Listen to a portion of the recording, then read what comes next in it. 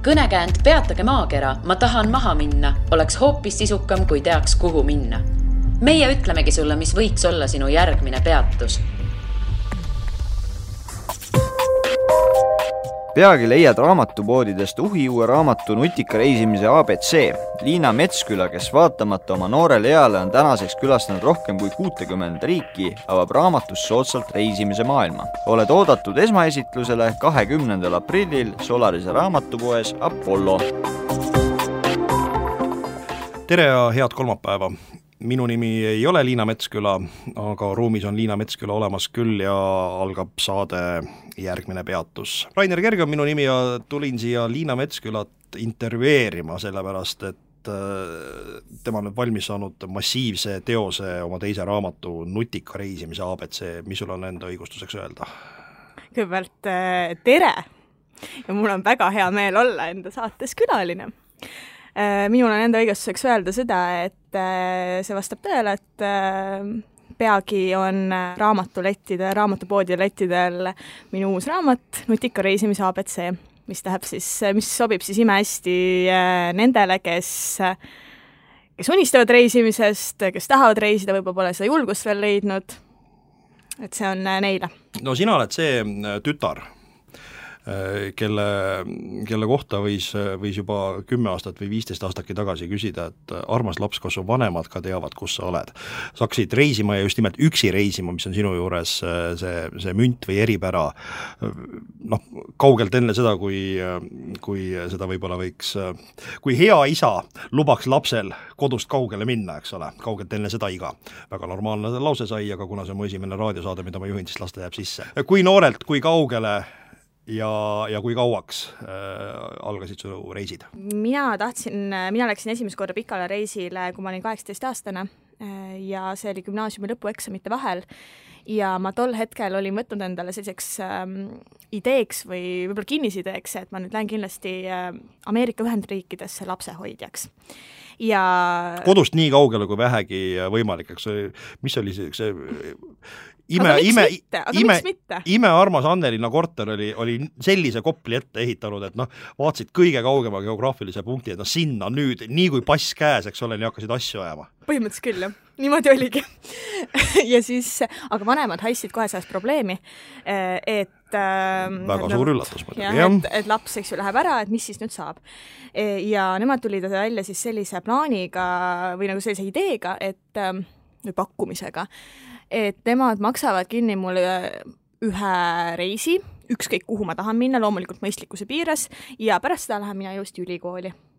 Ja siis ma mõtlesin, aga davai siis. Ja hakkasin otsima igasuguseid pileteid, leidsin lennupiletid Mehhikosse, krooni aeg, see oli aasta 2009, ja ma leidsin need piletid kas veidi alla 6000 krooni. Ja see on ju tegelikult, mis ta on, alla 400 euro. Su esimene üksi ette võetud pikem välismaa reis oli 18-aastaselt Mehhikosse? Põhimõtteliselt küll, ja Guatemala ja Salvador oli ikka seal juures. See võtsin su sõnatuks või? Kus see julgus, kus see pöörasus? Me oleme ju näinud meeletuid märulifilme, mismoodi menetletakse Mehhiko kandis noori üksi reisivaid blonde tütarlapsi, kes juhuslikult ei ole mõne luureteenistuse välja õppinud professionaalid, vaid ongi hääle või seljakotiga reisijad. Hirmu ei olnud, kui sa olid nii noor ja loll, et sa ei osanud karta. Ma olin noor, ma tahtsin öelda noor ja rumal, aga okei, kui sa ütled noor ja loll, siis ma olin noor ja loll. Ma ei teadnud, ma ei osanud karta ja ma olen sellele tagasi vaadanud ja mõelnud, et tegelikult see on tihtipeale on isegi selline hea asi, kui sa ei oska paaniliselt karta, sellepärast, et siis sa võib-olla tõmbad seda asja nagu rohkem endale ligi. Kui ma saaksin nüüd, või kui ma teeksin midagi nüüd teistmoodi, siis ma tõepoolest võib-olla pööraksin enda ohutusele võib-olla rohkem tähelepanu, mul ei tekkinud seal ohtlikke olukordi. Mexico City's mäletan, et mingi politseinik astus mulle ligi, et kuule, et sulle järgnes mingi tüüp, et kes tahtis ilmselt su fotokat ära tõmmata, et see oli nagu enam-vähem selline ainus olukord, kus nagu tekkis natukene sellist, et okei, et siin võib nagu midagi juhtuda. Tegelikult Mehhiko ei olnud see kõige hullem, et Guatemala kohta ma hiljem sain teada, et kui ma lugesin raamatut Minu Guatemala kunagi hiljem, et Guatemala nimetatakse Ladina-Ameerika üheks kõige ohtlikumaks riigiks, kus siis pealinnas Guatemala City's tapetakse iga päev süütud inimesi. See on nüüd täpselt see asi, mida ma eelmises saates rääkisin, sest meil oli eelmine saade oli Guatemala teemal. Ja siis saatekülaline, meie armas kolleeg Sirje, ütles samamoodi, et tema kuulis ka sellist juttu, aga tegelikult ei ole asi nii hull, et tegelikult ikka ei tapeta päris iga päev inimesi. Tuleb pealinnas, aga väiksemates linnades ei ole see asi nii hull, et pealinnas ma ei olnud põhimõtteliselt ma ei olnudki pealinnas peaaegu üldse, et nii palju, kui see lend sinna tuli ja nii palju, kui see lend sinna sealt läks, et siis ma olin, aga ma ei näinud Guatemala Cityt. Guatemala on minu arvates siiamaani, ma olen pärast seda, ma ei tea, mingi 40 riigis äkki käinud, 30-40 riigis ja Guatemala on jätkuvalt üks kõige ägedamaid kohti, kus ma olen kunagi käinud. Ühesõnaga, tänu su vanemate nutikusele said sa esimese sellise üksinda tehtud välisreisi ääretult ägedasse paika, lisaks, eks ole, boonusena ülikooli hariduse ja nüüd, nagu me kuulsime, oled sa käinud 40 riigis.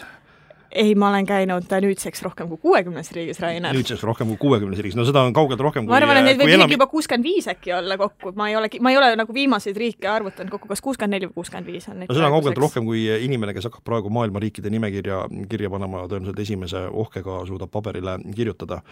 Ütle mulle, mis on sinu jaoks see reisimise võlu või münt või mida sa otsid nendelt reisidelt, et sa ei ole, ma saan aru, sa ei käi vaatamas kuulsaid ehitisi, sa ei käi tutvumas kuulsate ooperimajadega või restoranidega, sa ei ole ka see tüüp, kes tahab kuskil tundras, ma ei tea, jääkaru eesnahas tehtud šamaani trummile põristades, eks ole, ümber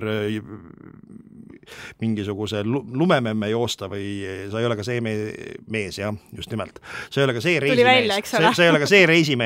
See ei ole ka see reisimees, eks ole, kes tahab kuskil Vanuatu saarel inimsööjate järeltulijatega koos vorsti grillida. Sa ei käi vaatamas mingeid loodusekstreemsusi.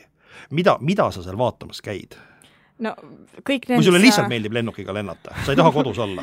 Minu meelest on tegelikult, mulle meeldib ka lennukiga lennata, kuigi tõsi küll pikad reisid on päris kurnavad. Kõik need asjad, mis sa välja tõid, minu meelest on kõik need väga ägedad asjad, mida võiks näha. Et ma ei ütle ühegi asja kohta, et ma ei tahaks seda näha. Aga ma olen hästi suur tsitaadisõber ja siis ma pean kohe ühe tsitaadi välja tooma, mis võtab nagu väga hästi kokku selle asja. Et reisimine võtab sul sõnad suust ja siis saab sinust jutustaja. Ma arvan, et reisimine õpetab elu kohta niivõrd palju, see avab nii palju maailma, et haridus on absoluutselt väga oluline. Ma ei kahetse, et ma olen teinud magistrini välja oma hariduse, aga ma päris kindlasti on avanud see mu maailma. Ei, aga mida sa ju õpid selles mõttes, et sa külastad siis lihtsalt tavalisi nendes sihtkohas pakutavaid turistide ekskursioone? Ma võtan üsna harva ekskursioone, aga kindlasti ma võtan ekskursioone, kui ütleme näiteks on variant Ecuadoris, et kas ma lähen 3 päevaks Amazonas vihmametsa või mitte, siis ma loomulikult võtan ekskursiooni. Muidu ma ei käi ekskursioonidel, sellepärast mulle ei meeldi see, mulle ei meeldi, kui ma tahaks öelda, ma ei saa öelda, et mulle ei meeldi inimesed mu ümber, aga mulle ei meeldi, kui minu ümber on turismigrupp. Kui me peame giidisabas sörkima, see on jube tüütu. Mulle ei meeldi seda lihtsalt teha. Mulle meeldib omaette uidata, mulle meeldib üksinda reisida sellepärast, et see on aeg minu jaoks. Ma kõnnin mööda võõra linna tänavaid ja ma lihtsalt vaatan seda kõike, mis on minu ümber. Ikkagi ma ei saa aru, mida sa seal otsimas käid, sa kondad mööda võõra linna tänavaid, no mine Keilasse, see on ka võõras linn või ma ei tea, Elvas oled käinud? Olen. Antslas? ma ei ole kindel. Aga ma võtan suvel plaani. No mine Antslasse, kõnni Antslas mööda. Jaa, aga see on sama asi. See on sama asi ja mulle meeldib ka Eestis täiesti sellises suvalises kohtades uidata. Mulle meeldib võib-olla natukene sinne lost olla niimoodi, et ma nagu ei tea, kuhu minna või ma ei tea täpselt, kuhu suunda minna, natuke uidata ringi. Et kusjuures üks huvitav selline võrdlus. Sel suvel nüüd sai pandud kokku, isa aitas mul kokku panna minu voodit. Ja see tuli ju täiesti nullis panna kokku. Ja isa siis oli see, kes lõi neid naelu ja asju sinna sisse ja pani neid liiste kokku. Aga mina olin see... Sa tegid sellise joogade naelvoodi, mille peal sa magad, et seal on niimoodi naelad püsti. Just täpselt. Ja mina olin see, kes siis luges seda mitte kaarti, vaid ma lugesin seda juhendit. Ja mul manuaali, jah. Ja mul tekkis täpselt see tunne, või võib-olla täpselt see tunne, aga mul tekkis see sarnane tunne, mis on võõras linnas kaarti lugeda. Et ma nagu täpselt ei saa aru, siis ma püüan aru saada asjast, ja siis kui ma leian selle asja üles või mul õnnestub see asi kokku panna, et see töötab niimoodi, siis mul tekib selline rahulolu tunne. Et see on selline, ma tol hetkel ka mõtlesin, see on selline päris naljakas paralleel, aga see tunne oli samasugune. Et mingid väiksed asjad, mida ma saavutan, kui ma kõnnin mööda võõra riigi tänavaid, võõra linna tänavaid ja loen kaarti. Ma proovin nüüd 3. korda veel, ma saan aru, et ma olen intervjueerina täiesti läbi kukkunud, aga üritame ühe korra veel teada saada, miks sa reisid. Sai kogu vaatepilte. Mul on suht kehv kaamera, jah. Mul ei ole väga palju neid pilte. Sai kogu vallutatud mäetipp. Sai kogu haruldasi loomi, eks ole, sai ei ole nagu Hendrik Relve, kes sõidab 2 kuud, eks ole, üle ookeani, et vaadata mingit haruldast pingviini ja siis 2 kuud sõidab tagasi, eks ole. Sai tee selliseid antropoloogilisi ekspeditsioone, eks ole, võõraste suguharude juurde. Sa lihtsalt tahad kogeda seda teadmist, et sa oled kuskil maailma peal ihu üksinda, pelle üksi maailmas. Maailma peal ripakil oli mu esimese raamatu nimi ja maailma peal ripakil mulle meeldibki olla. Ma kogun neid hetki. Hetkise endaga. Hetkise endaga näiteks, jah. Selliseid hetki, mis teevad mind rõõmsaks ka nendel hetkedel, kui on väga raske. Käisin siin hiljuti hambaarsti juures, ma kohutavalt kardan hambaarsti juures käia, puuriti ja ma lihtsalt pingsalt otsisin laes mingi punkti ja mõtlesin oma ilusatele hetkele Puerto Ricol. Lihtsalt seosetud mälestused jooksid läbi. Ja nii, see on nüüd see hetk, hambaarst polnud üldse hull. Kus 1000 000 sinu saate kuulajad tahavad teada, mis olid need ilusad hetke Puerto Ricol? Kohaliku poistebändi esilaulja sulle serenaadi laulmas hakatuseks? Oleks see vaid niimoodi olnud.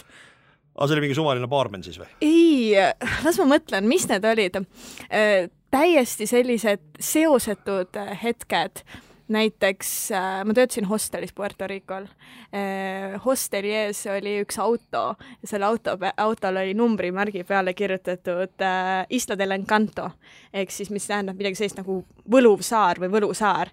Lihtsalt mõtlesin selle peale, ma mõtlesin, meenutasin neid randu seal, meenutasin neid inimesi, kuidas nad seal suhtlesid. Puerto Rico elanike kohta kasutatakse sellist väljendit nagu island time või õigemini selle elustiili kohta, mis tähendab seda, et otsetõlkes siis saare aeg, aga põhimõtteliselt siis see, et sul on kogu maailma aeg, sul oli lihtsalt nii palju aega, sa lihtsalt vedelesid seal võib-olla veranda peal ja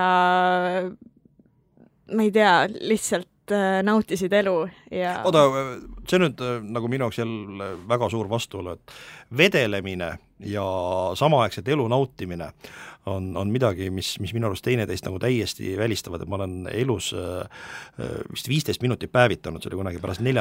või 6. klassi midagi sellist, võtsin, suvevaheaeg oli just alanud, võtsin siis selle rannalina, panin selle aeda maha, viskasin, ma olin kuulnud, et kõik inimesed päevitavad, viskasin sinna pikali ja hakkasin ootama, küll nüüd hakkab juhtuma. No mis kõik nüüd, ja siis läks minut ja teine ja keerasin külge, läks veel mõned minutid ja siis ma lõpuks leidsin, et ei, see mitte ja siiamaani on trauma, need on mu elu kõige mõttetumalt elatud 15 minutit, mis ma päevitasin.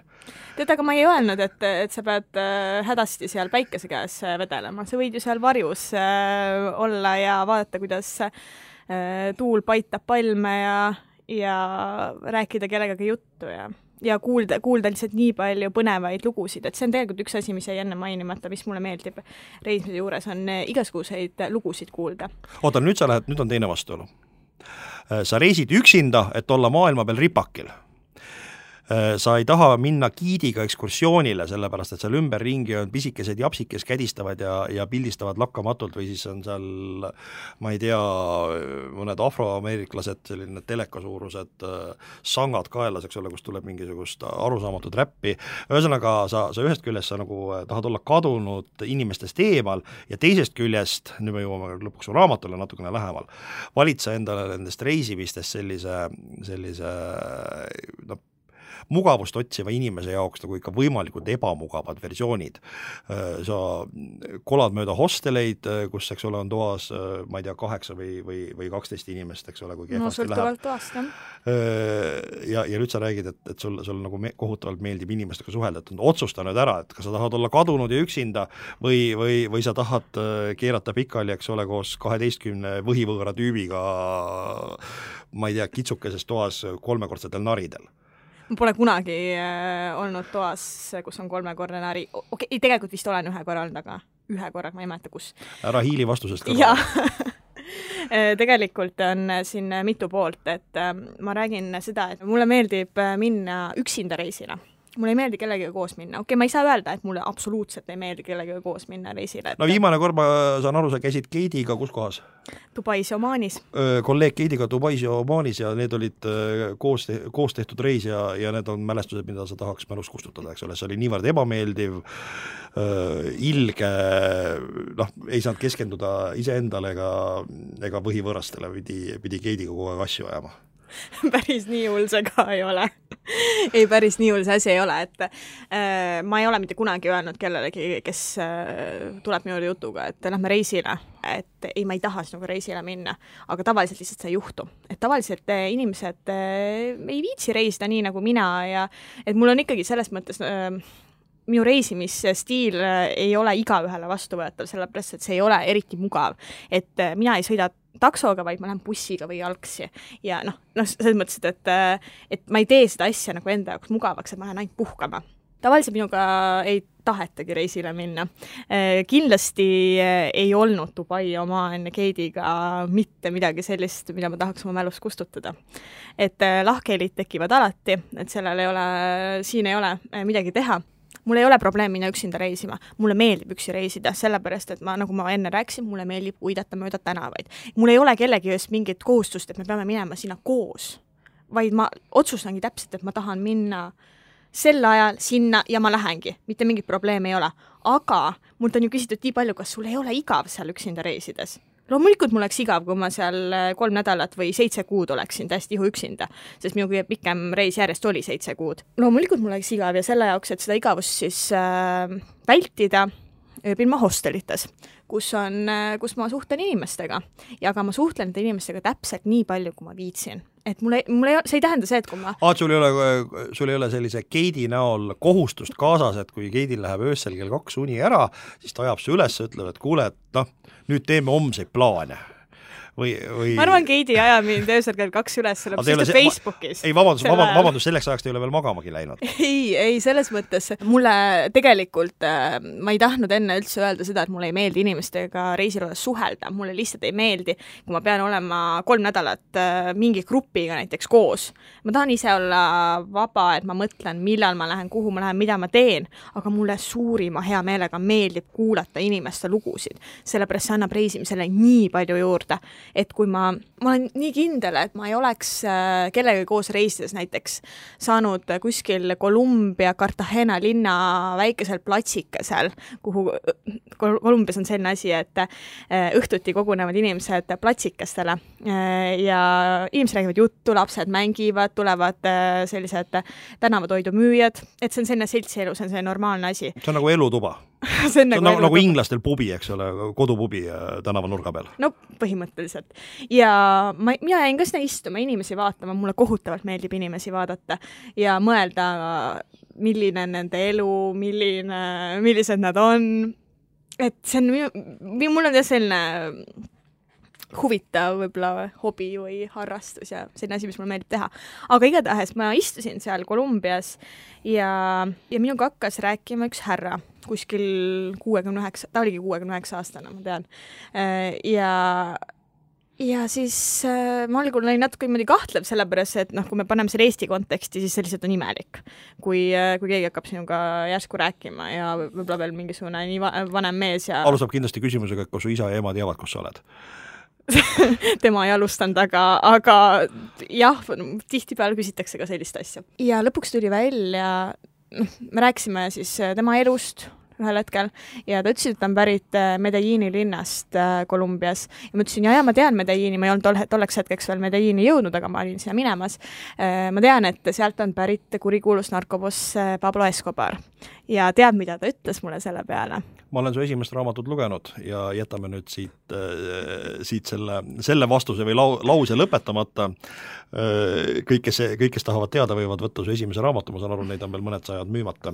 Ei, mõned sajad ei ole, neid on ikka märksa vähem jäänud veel. Sibage poodi, saate teada. Just, et selles mõttes see oli päris huvitav, mis sealt välja tuli. Sinu uus raamat, Nutika reisimise ABC, on siis tegelikult säästureisi juht. Just. Sa soovitad sa annad seal kõige praktilisemaid näpunäiteid, kuidas valida endale internetist või kuidas leida internetist endale soodsaid lennupileteid, millised on ohud hostelites, mida mingisse riiki kaasa võtta, mida mingisse riiki mitte kaasa võtta, ma kujutan ette, kui sa sinna Puerto Ricole läksid, ega siis bikiine väga kaasa ei pakkinud, et seal oli teada, et need on seal kindlasti suuremas valikus ja odavama hinna eest kui Eestis eladeski. Kuule, mul oli tegelikult just selline surve, ma pidin kohe mitu paari bikiine kaasa võtma, sest tööintervjuul küsiti, et kui palju sul bikiine on. Selline huvitav tööintervju.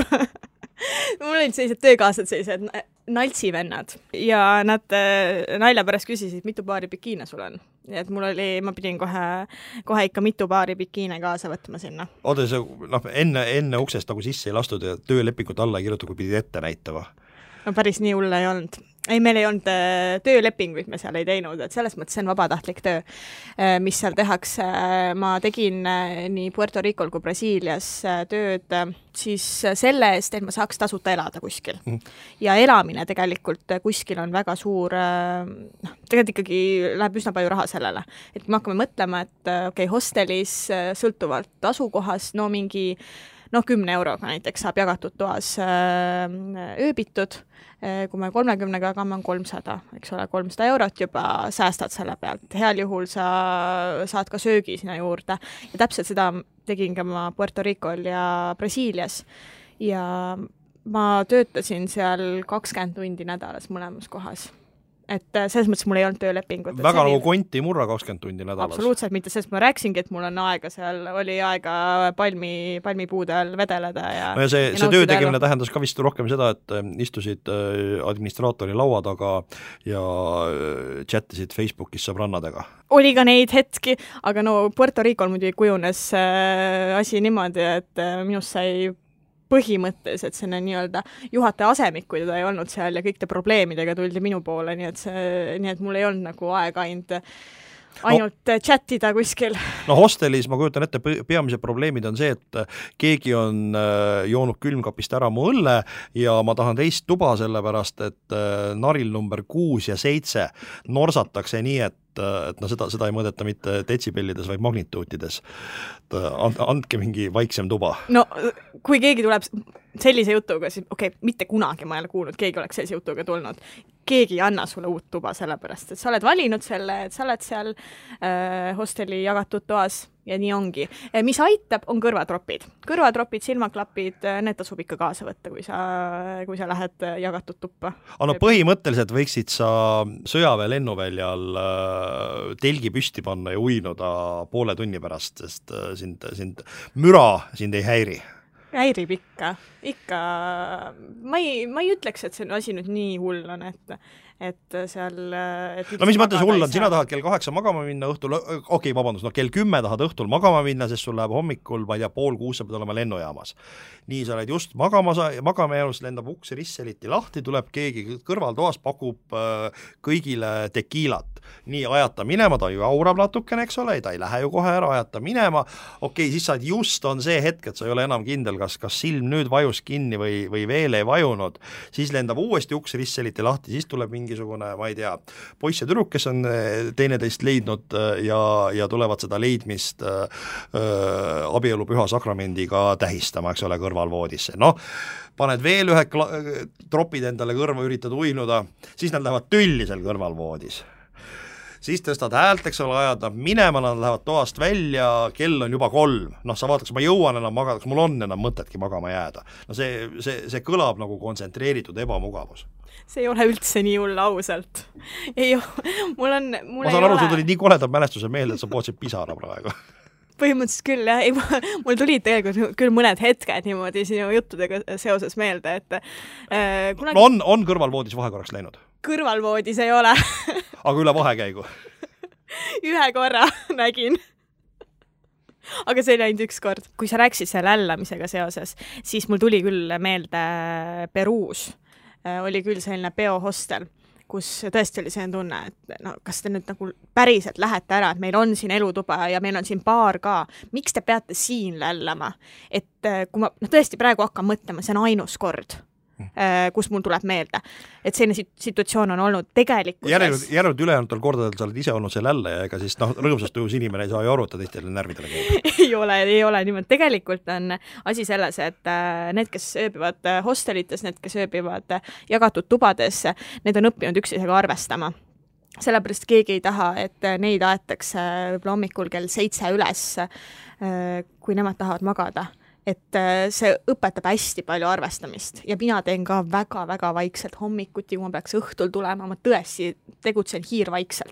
Ikkagi, kas see ebamugav ei ole, et sul on ju, sa oled võõraste inimestega, neil on erinevad ööpäevased rütmid, eks ole, neil on erinevad harjumused, nad on lihtsalt su intiimruumis ju põhimõtteliselt sees, nad kõrvalvoodis magab võõras alasti paarikene. Ma ei ole kunagi näinud kõrvalvoodis magamas alasti paarikas. All voodis keegi norskab, siis on üle vahekäigu, on keegi, kes ei ole viitsinud, vihmahooaeg ei ole veel saabunud, duši all ei ole käinud järelikult. See kõlab nagu kontsentreeritud ebamugavus. Nagu ja ebahügieen. Kellegi sokid haisevad padja all. Kui sul on variant, kas sa reisid palju või sa ei reisi üldse, siis ma valin selle palju reisimise, aga selle juurde ei käi alati see kõige mugavam tee. Mida ma praegu pisut küll utreeritult, tõsi, kirjeldasin, see ikkagi kõik on olemas. See võib olla olemas, ma ei ole kunagi muidugi sellises toas olnud, kus need kõik asjad koos on. Aga muidugi ma olen tundnud haisvaid sokke, ma olen kuulnud norskamist. Keegi viskab oma banaanikooled, eks ole, põrandale või sihka seemned või keegi ümiseb endale unelaulu. Igasuguseid situatsioone on tulnud ette, aga niimoodi, nagu sa kirjeldasid, et see kõik on ühes toas ja ma tõesti mõtlen, et ma ei suuda sinu enam olla. Sellist asja pole olnud. Sul on vedanud äkki lihtsalt? Äkki mul on vedanud, tõesti. Minu meelest see ei ole üldse nii hull, et see ei pruugi olla kõige mugavam asi. Aga kui mul on tõesti valida, kas ma lähen sinna reisile või mitte, ja siis ma ikkagi valin selle, et ma lähen sinna reisile ja ma võib-olla siis tõesti lähen hostelisse ööbima ja ma kulutan vähem. No kindlasti sa teed, eks ole, kodutööd lennupiletite osas, kindlasti sa teed kodutööd hosteli osas, sellest kõigest sa ka oma raamatus kirjutad. Kindlasti sa teed kodutööd ka mingite marsruutide osas, et kui sa nüüd juba selles maailma nurgas oled, et mida siis seal veel on võimalik koha peal vaadata. Kui palju sa teed eeltööd toidu osas? selles osas, et mis maitsed siin seal ees ootavad, milline on nende toiduainete selline värskus, milline on kohalik toiduhügieen. Palju sa selle peale üldse mõtled? Et ma ei ole Indias käinud, aga kui ma nagu pilte... Aga mina olen. Siis ma tean, et sa oled, jah. Kui ma neid pilte vaatan, siis mul on küll tunne, et kui kodus kartulit kaasa ei võta, siis ma ei julge seal koha peal ikka midagi suhu pista. Et kui me räägime ettevalmistusest, ma natuke laiendan korras ettevalmistust, enne kui ma lähen toidu juurde. Ma ütlen alati inimestele, või kes küsivad mult nõu, et tegelikult tuleb ettevalmistust teha, et sa peaksid teadma, kuhu sa lähed ja juba see, et kas sinna on okei minna, kas see on nagu ohutu koht, kuhu minna. No me alustasime saadet sellest, et tühja sa teadsid oma esimese reisiga. Tead, ma just tahtsingi öelda, et minu isa näiteks ütleb sellist asja, et ära käi minu tegude, vaid minu sõnade järgi. Ja mina ütlen samamoodi, et ma ise ei ole kõige suurem eeltöö tegija, aga ma teistele ütlen, et tegelikult peaks seda tegema. No eks ma mingil määral ikka teen, aga võib-olla võiks rohkem.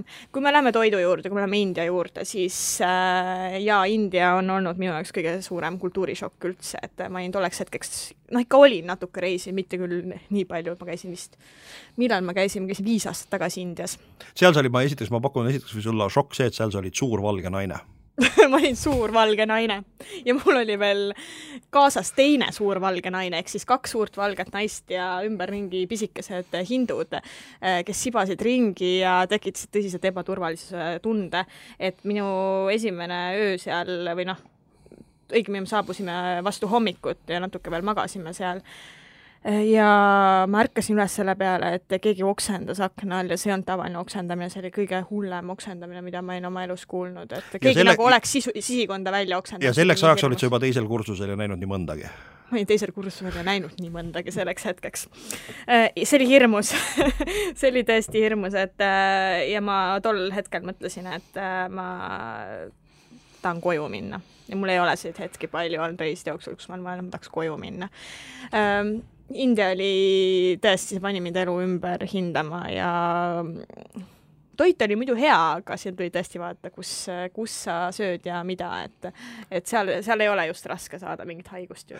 Sa ikka pidid ennast veenma, et see siin on söök, mina, Liina, söön selle nüüd ära, sest kõht on tühi. Vastupidi, see söök nägi ülimaitse välja, sellepärast neid sööke tehakse tõesti nagu väga häid seal, lihtsalt see hügieen on teine küsimus, et see on üldiselt on need väga õnnelikud, kes lahkuvad Indiast ilma, et nad oleks kordagi haigeks jäänud. Mina ei kuulunud nende hulka kahjuks. Et see oli ikka päev jäi vahele, kus ei olnud mõtet nagu hotellitoast või selle Sansõlmest väga kaugele minna. Sellega oli see naljakas lugu, et sel päeval, kui mina jäin haigeks, ma pidin Taj Mahali minema, India kõige suurem vaatamisväärsus.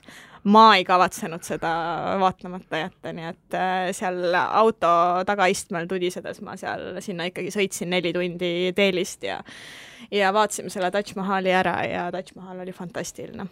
Et mingi haigus küll ei takista mind vaatamast 1/7 maailma imest, mis tõesti on super ilus. Muide, eksootilised toidud, millised su kokkupuuted on? Oled sa söönud kuskil, ma ei tea, kassiliha hautist või ma ei tea, mingit konnasilmasuppi? Kuule, see kõlas ikka väga uhkelt praegust. Tegelikult ma natuke kardan võõraid maitseid, aga kui ma Põhja-Koreas olin, siis pakuti koeraliha. Ja selle... Ma loodan, et sa maitsesid. Ei, ma ei maitsenud seda, sellepärast, et ma olen väga suur loomasõber ja ma ei olnud valmis selleks. Sealjuures selline üks tüdruk seal, kes oli meie grupis, üks prantslane, kes oli taimetoitlane. Aga kui pakuti koeraliha, siis ta unustas ära, et ta oli taimetoitlane ja siis ta proovis seda. Ja siis mõtlesin, et mis taimetoitlane sa siis õigupoolest oled, et kui sa koeraliha sööd? Ei, no see on väga loogiline, et ma muidu olen taimetoitlane, kui pakutakse sellist eksootikat. Mina olen ka üldiselt segatoiduline, aga kui pakutakse mingit väga ägedat, ma ei kujuta ette, mis eukalüpti võiese võiks olla, mis on viimase koala eest ära võetud. Ma arvan küll, et selleks hetkeks ma hakkaks veganiks ja prooviksin selle maitse ära. Ma ei kahetse, et ma seda ei proovinud, ma ei oleks suutnud seda süüa. Siia lõppu ma küsin su käest veel ühe küsimuse, ülejäänud küsimustele saab vastused sinu raamatust Nutika reisimise ABC, see tuli kunagi aprilli lõpus see tuleb välja. Aprilli keskpaigas välja ja esitlus on 20. aprillil kell 5 Solaris Apollos. Eksootilised maad ja me oleme praegu rääkinud ainult soojematest maadest, eks ole, kui Eesti ja teadupärast juba Lätis kisub jamaks, seal on kilpkonnad ja edasi läheb ainult hullemaks. Eksootilised loomad, kes näevad ebameeldivad välja ja on pahatihti kihvtised. Millised on su kogemused? Ma tean, meie ühised sõbrad, nagu kõik eestlased, kes on nooremad kui 29, läksid just Austraalia, siis nad tükk aega harjutasid kodus tolmuimejaga põrandalt kujuteldavate ämblike ja väiksemat kaliibrit maokeste tolmuimesse imemist. Millised on su sellised loomaelamused? Teed silmad lahti, tere poa! Ma olen poamadu näinud küll, aga päris nii hull ei olnud, et tegin silmad lahti ja seal ta oli Amazonas vihmametsas, ma mäletan küll, me nägime seal... See oli see kinnimakstud ekskursioon või? See oli see on kinnimakstud ekskursioon, et nad viivad meid sinna. Just nimelt, see oli poatopis sul seal.